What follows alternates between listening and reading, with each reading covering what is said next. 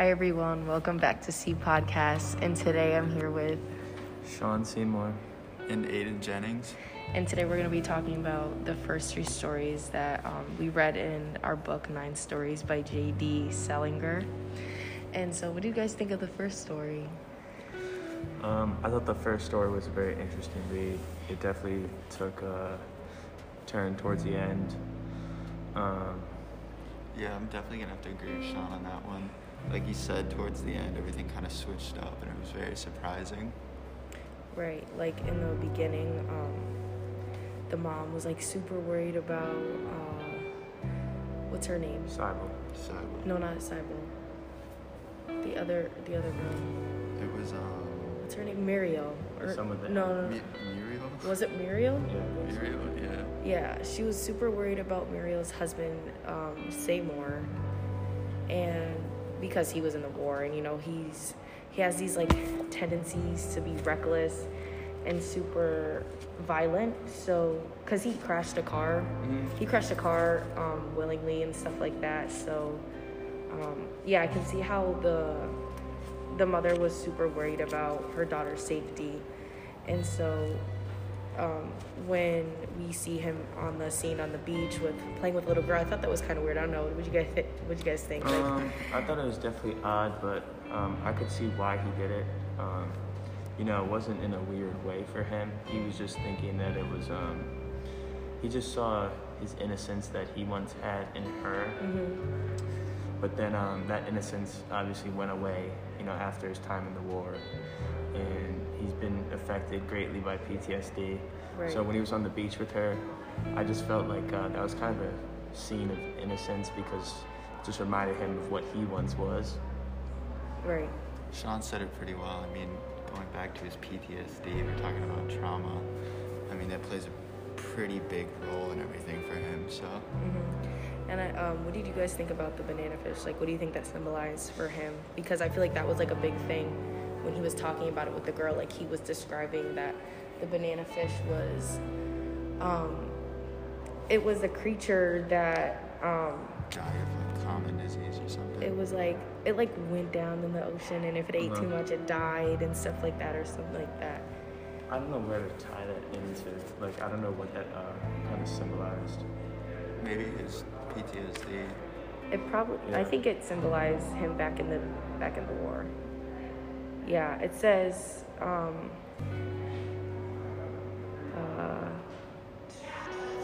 they eat so many bananas that they can't get out of a banana hole, and when they get the banana fever, it's a terrible disease. So like, I think that goes back to like his challenges and his struggles back in the war, and like the challenge he faces today after being in the war. So like the PTSD you guys were talking about. Yeah. He sort of reminded me from Nick from Big Two Heart of River, short story we read earlier, like in the year, just because they both had a loss of innocence, after the war. Like PTSD just greatly affected them, Right. and kind of changed who they were, for the worse. Right. Now, when that scene was happening, I never saw Seymour as someone that would like hurt himself. Like, obviously, just by the way he was talking, you can tell that he was hurt. Like, and he was like struggling the way he was talking about the banana fish, because I feel like when he was talking about the banana fish, he was talking about himself. And then the end, when he goes back in the room and he kills himself, like, that was super unexpected. Like, do you think after that conversation with the little girl about the banana fish, like, had an effect on... No, I think it was more the elevator scene, when they're in the elevator and he accused that woman of looking at his feet, and she was in denial. Right. I think that kind of just triggered something in his mind that got him really frustrated and, led to him killing himself. Just because when you have PTSD, you're not all there. So, like, something as little as that, that we can seem like that we think is kind of silly for someone to get angry over, like that's kind of a big deal for someone with PTSD. Right, exactly. I really wasn't expecting him to, take his life, but that's what he did. And I think that's what, like, he's facing a ton of trauma from the war, and I think that's why he just decided to make that decision after that conversation and the incident in the elevator. So, yeah. Okay, so maybe we should talk about the next story, Uncle Wiggily in Connecticut, and that one was about a girl named Mary Jane going to visit her friend Eloise, and what do you guys think about this story?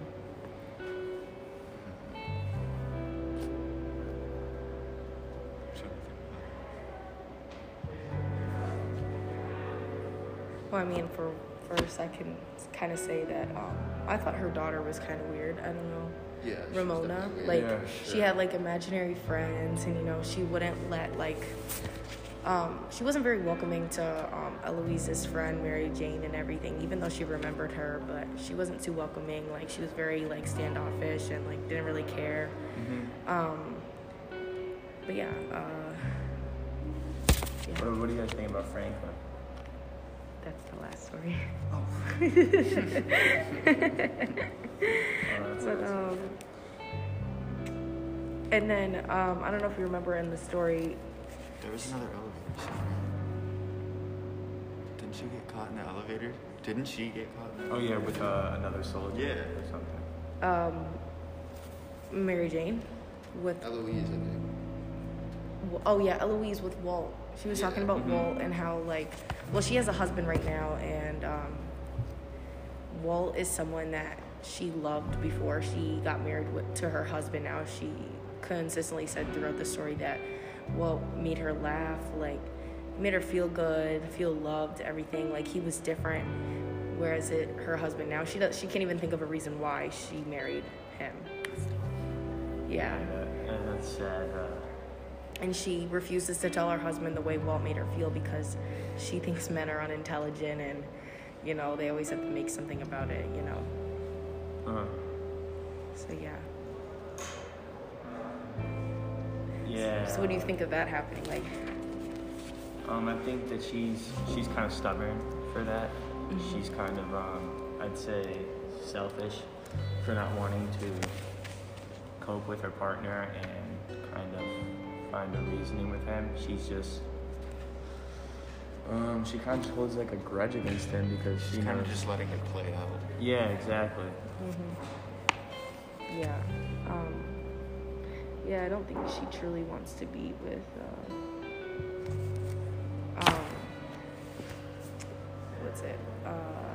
her husband now. And plus, like, I feel like those emotions and those feelings haven't left for Walt, just because when she started talking about it to Mary Jane and telling her about Walt, she would start crying and wouldn't refuse to tell her why, like, how Walt died. And I think that plays into the tragedy because he died super tragic.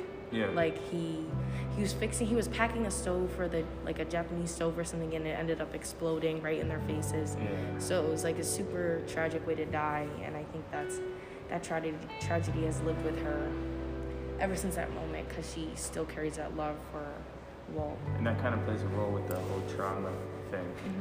She's kind of really affected by his death because of how traumatic it was. Right. So she kind of gets, I'd say, she doesn't want to let everyone know what happened to her husband and how, tragic it was and gruesome. She just keeps it all in. Yeah, I agree. What do you think? Usually it's the most, like, the people who hide it the most that, I'm trying to think how to say this, but like, face the most problems. Yeah, when they bottle it in and everything. Yeah, I agree with you. Pent up. Yeah. Now moving into the third story, the one just before the war with the Eskimos. What did you guys think of that story? It was interesting. Yeah, no, that really was. I felt like the characters were kind of all over the place. They really were. There's a lot of new characters coming in at different times. Yeah. And I kind of felt like most of them, they all had their own problem. Yeah. But they all just kind of weren't normal. They all had something going in life that was just, affecting them for the worse. Right. Now, what do you think about the beginning when Ginny gets mad at Selena because she has to pay for everything, the rides to play tennis, and the only thing that Selena brings is the tennis balls, which has no quantitative value. I think she feels like it's unfair. Yeah, no, I definitely agree with her. She's every right to do that. It's kind of selfish for her to just bring tennis balls and kind of, like, with a friend, you want to cover it even, like 50-50, and she's not paying her part, and it's selfish. Right. It's aggravating, to say the least. Yeah.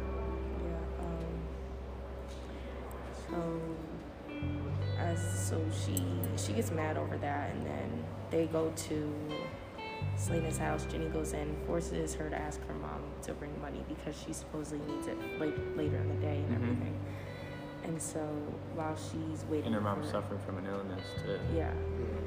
And so while she's waiting for Selena, she meets Franklin, which is Selena's brother. What do you guys think of Franklin? I felt like he was a really odd character.